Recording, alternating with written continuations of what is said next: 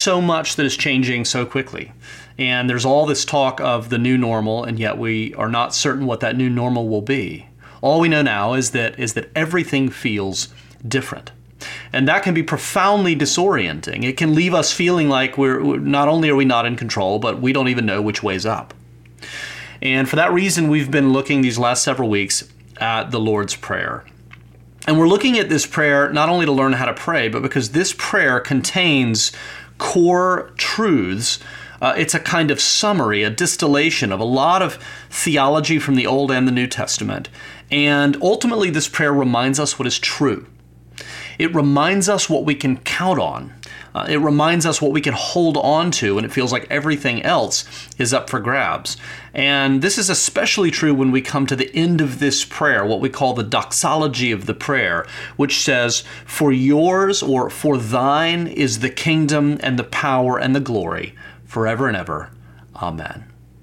Now, even though this last part of the prayer was not recorded in Matthew's version of the prayer, we know that the church has been praying this ending to the prayer ever since the first century.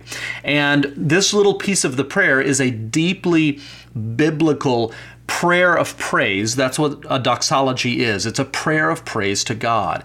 And it's a prayer that extols three great themes about God that we see running all the way through Scripture.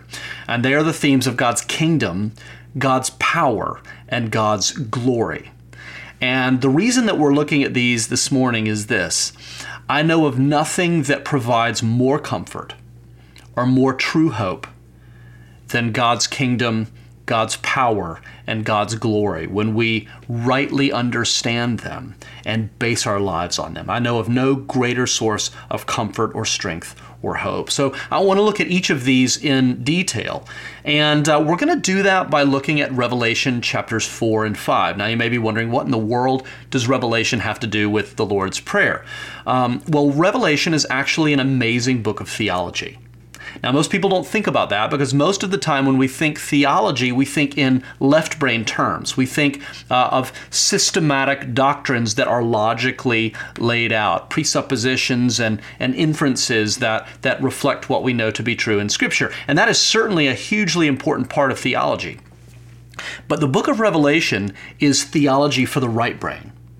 The book of Revelation is filled with rich images and fantastic scenes unfolding, visions. It's filled with drama and poetry. It paints a theological picture for our right brains. And so it's a fantastic source for understanding God's kingdom and power and glory. And specifically, we see those in Revelation chapters 4 and 5. God gives the Apostle John a vision where he's taken up into the heavenly throne room and he joins into a worship service that is already underway. And in this vision, God's kingdom and power and glory are put on full display. So we're going to look at these chapters to understand this ending to the Lord's Prayer and why it offers such great comfort to us. Let's pray. Lord, we thank you for your word, and we thank you for your kingdom and your power and your glory. And we thank you for this prayer that's been handed down to us from Jesus. And we pray that we would more deeply and accurately understand it as we look at it this morning. And we pray that through that we would come into a deeper relationship with you, that we would fall more in love with you, Lord, through your word. We pray this in your Son's holy name. Amen. So first of all, let's look at God's kingdom as we see it unfolding here. In the book of Revelation, when it opens, we learn that John, at this point in his life, is living in exile on the Isle of Patmos. And he is no doubt feeling extremely disoriented and out of control, probably like many of us are right now. And so God gives John a vision to reorient him, to remind him of what is ultimately true, despite what his life looks like in the moment. And in this vision, John enters into this heavenly worship service that's already underway. And verse 2 tells us that the first thing John sees is a throne. He sees a throne, and it says there is one seated on the throne. And the thing that he realizes is that everyone and everything in this room is centered around this throne. This throne is the center of everything. And what we realize looking at this image is that this throne and the one seated on the throne, this throne is the center of everything. It's the center of the world. It's the center of everything that exists, and it's the source of all authority. So all human thrones, all human governments, all human leaders, whether they're presidents or kings or queens or CEOs or parents or teachers or coaches, anyone with any kind of authority is merely a reflection or a shadow of this throne. This is the embodiment of true authority. And so John recognizes this, and then it says in verses 9 and 10 that the elders who are surrounding the throne, they're worshiping the one seated on the throne. They're singing praises to God. And then it says they're casting their crowns down before the throne. Now that's very important. We want to ask, what is this showing us? Well, this is showing us how life is meant to work, how the world is meant to function. So think of our solar system and think about all of these massive bodies moving through space. And if you've ever seen a model of the solar system, you see that there's incredible precision. There's incredible order to the solar system. And the question is raised, well, why or how could all of these planets be moving in such a beautiful choreography? Nothing ever bumping or slamming into each other. All of these planets moving in perfect time with all of the other ones. And the reason there's such order is because they're all centered on the same thing. In that case, the sun. They're all oriented toward the sun. And because of that, they move in perfect harmony with one another. Without that center, without that common central point, all of these, there would be no solar system. Things would be crashing into each other. The beautiful order would give way to chaos. And this is a way of understanding why our world is the way it is, why human beings are always crashing into each other, why our agendas are always in conflict with someone else's agenda, why there is so much fighting and conflict and violence and injustice and poverty and hate and discrimination in the world. Why these things exist is because human beings have lost our common center. We're no longer that solar system of precision and harmony and order. We have no center, or a better way to think of it is, we all have a different center. We all have something around which we orbit, something that has taken the throne of our lives. And that's different for all of us. So our orbits are constantly changing. Sometimes, as I think about my own life, sometimes my needs take the central place in my life. My needs take over, and they're driving my decisions.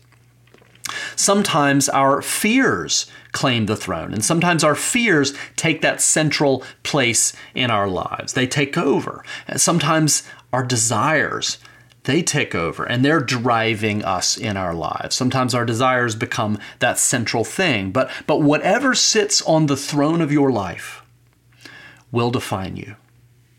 Whatever sits on the throne of your life will define you. Now, what does this have to do with the Lord's Prayer? Well, every time we pray the Lord's Prayer, and every time we pray, your kingdom, every time we pray, yours is the kingdom, or thine is the kingdom, we are, in a sense, casting our crown at the foot of this throne. With those words, we are ultimately saying to God, my life doesn't work when I'm the center of it, because that's not how it was designed to work. My life doesn't work if my needs are the center of it, if my fears are the center of it, if my desires are the center of it. That my life doesn't work. Not only does my life not work, my relationships don't work. I lose my way. And so what we're saying with that prayer, thine is the kingdom, yours is the kingdom, God, we're saying, I need you, God, to sit on the throne of my life. I need you to be the center of my solar system and bring everything into harmony and order. I need you to be the one to do that. And so what that means is taking all of our needs and all of our fears and all of our desires and putting them under the authority of God, casting our crowns down at the foot of his throne. So every time you pray the Lord's Prayer and you say, thine is the kingdom, I encourage you to envision this throne and envision yourself casting your crown down before this throne. That's what you're saying.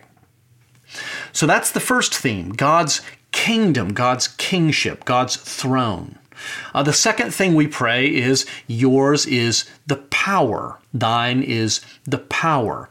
And the symbol of God's power in Revelation, in this place in Revelation, is a scroll.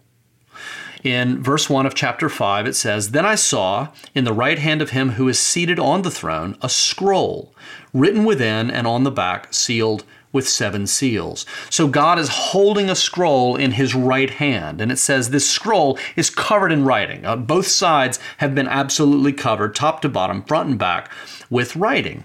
And in John's vision, this scroll represents all of history. It represents all of the events that have unfolded since the creation of the universe. Everything that has happened, everything that is happening, everything that will happen, it's all written down here. And in the Bible, this scroll that represents all of history is in God's right hand. And in the Bible, your right hand, that is the hand of authority. That's the hand of kingship. That's the hand of strength. And so what this image shows us, again, right brain theology, what this is teaching us visually is that God has authority over all of history. God holds all of history in his right hand. And that makes sense that God would have authority over history because God is the author of history. And so it's the kind of authority that only an author can have.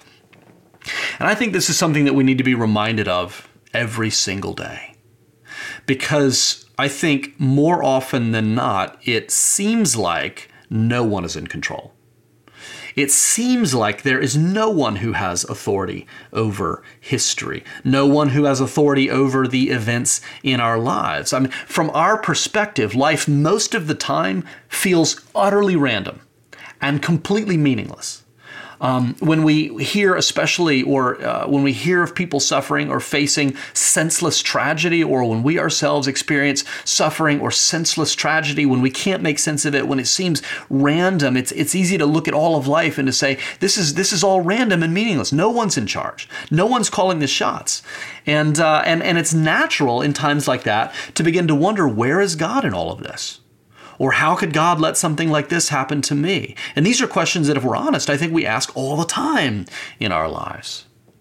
But when we pray, yours is the kingdom and the power, we're talking about God's sovereignty over history, God's power enacted all throughout history. Now, this is utterly unique, because there are a lot of philosophies out there that tend more toward fatalism or determinism. They say that the direction of history and the end of history and our end is more or less fixed, and our choices don't really matter. So they say that our destiny is more or less determined despite our choices. You can try to fight your fate, you can try to fight your destiny, but destiny will win every time. There are other worldviews and philosophies that go in the opposite direction. They tend to lean more towards emphasizing free will. So they say that our choices do determine the outcome, and that we hold our destiny in our hands, and we have the power to write our own story. And so they say, instead of saying that our destiny is determined despite our choices, they say our destiny is determined because of our choices. Right, so these are the two sort of categories that we see in terms of worldview. But what the scroll in heaven shows us, the scroll in God's right hand, shows us something else. Because the God that we worship is the author of history, Christians have a much more beautiful and nuanced and, I think, balanced understanding of how history works. Because what we believe is that God has such control over history. He has such control over history, and yet He is so intimately involved in our lives that our destiny is determined through our choices. So on the one hand, we believe that our choices matter. They make a difference. They shape our lives. They shape the world. There are real consequences and implications. They do have an impact, and we are responsible for our choices. And yet, on the other hand, God is directing all of these courses and outcomes, and God is continually weaving everything together like a great tapestry.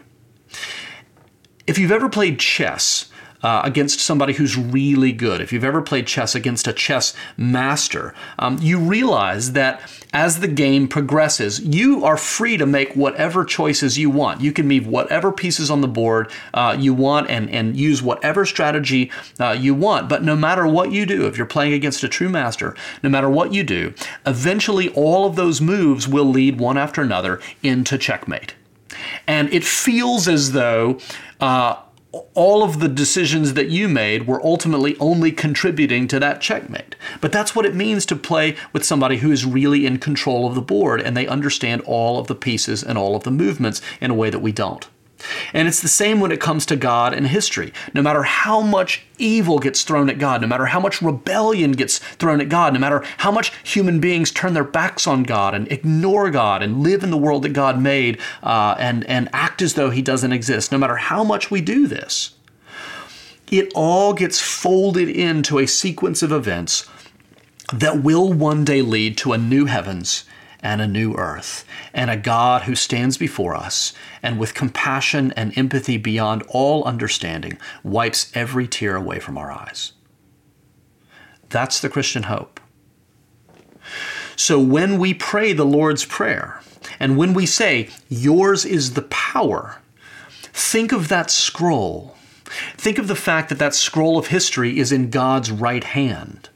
No matter how hard life gets, no matter how meaningless it all seems, God is in control. And whatever you're facing right now, even if it doesn't make sense, even if it looks like total chaos, God is in control. And we know how the story ends. So that's God's kingdom and then God's power.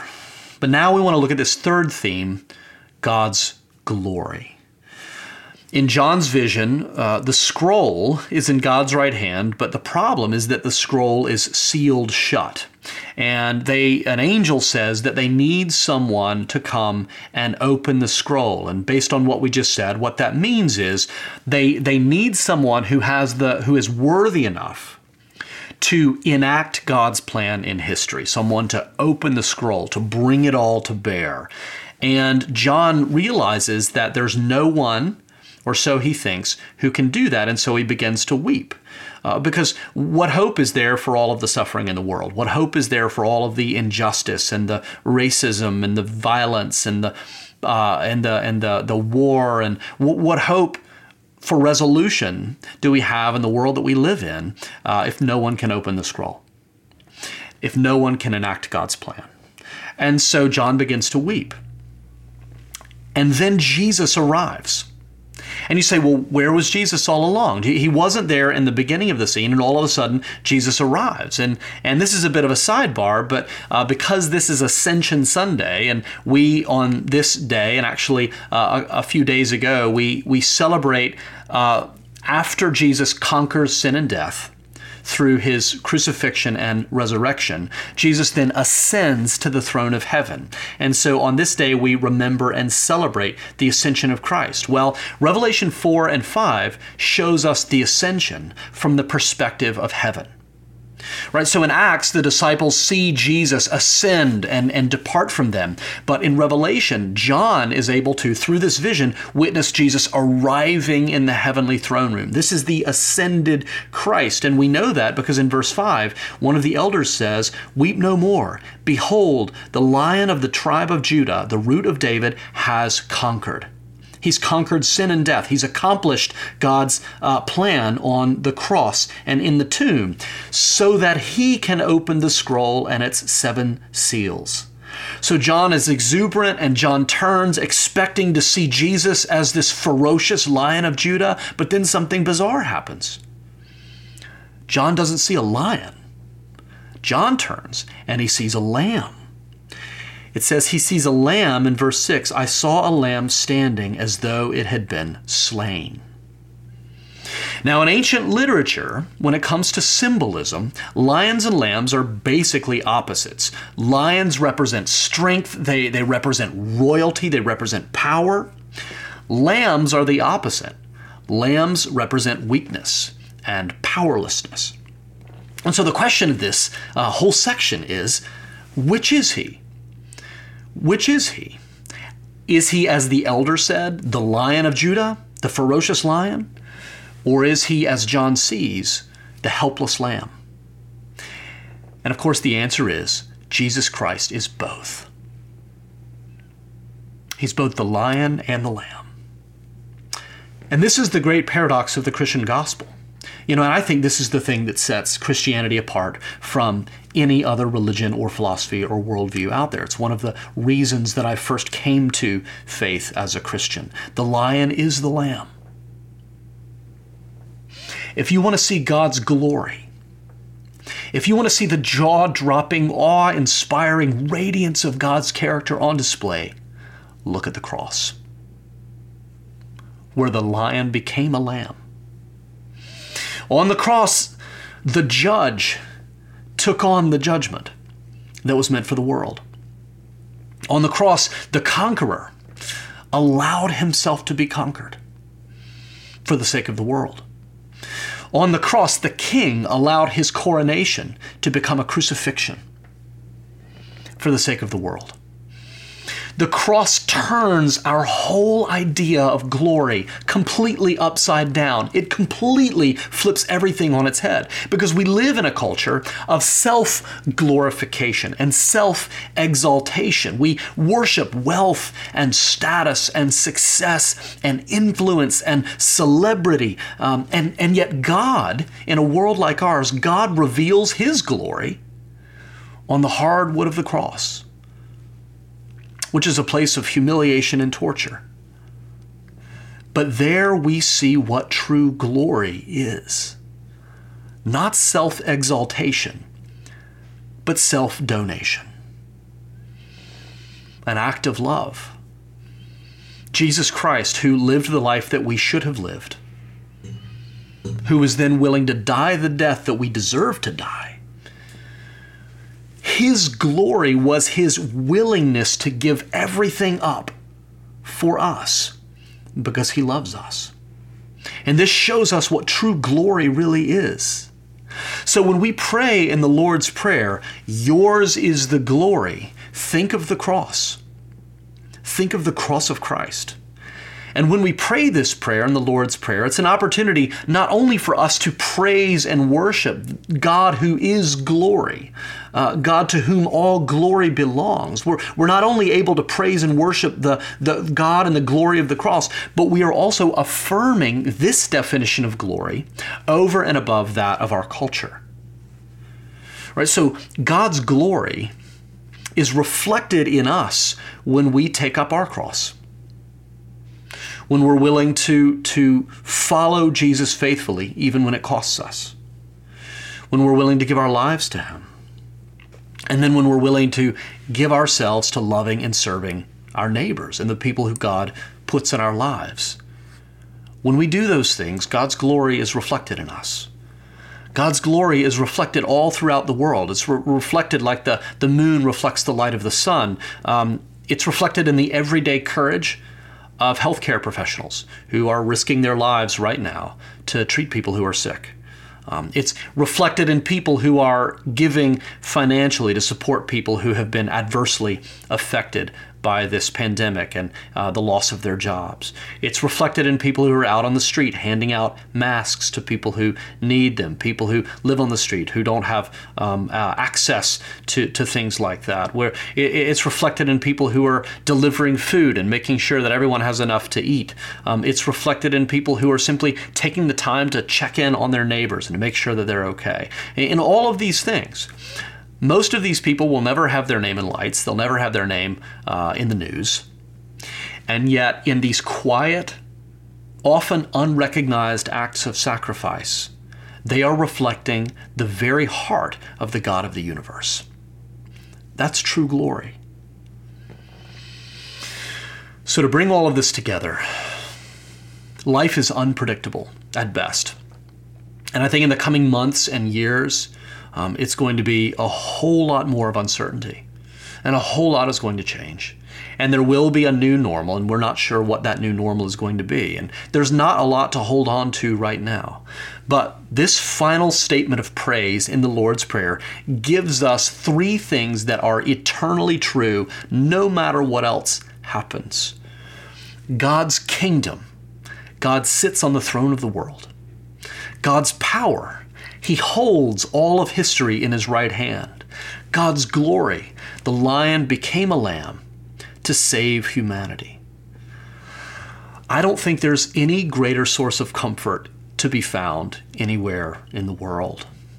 And when you pray the Lord's Prayer, if you believe these things to be true, then say to God when you're done praying, Amen, which is as important as every other word in this prayer, because it's our way of saying to God, I am more certain of your promises, and I am more certain of your character, and I am more certain of the truths in this prayer than I am of anything else in my life.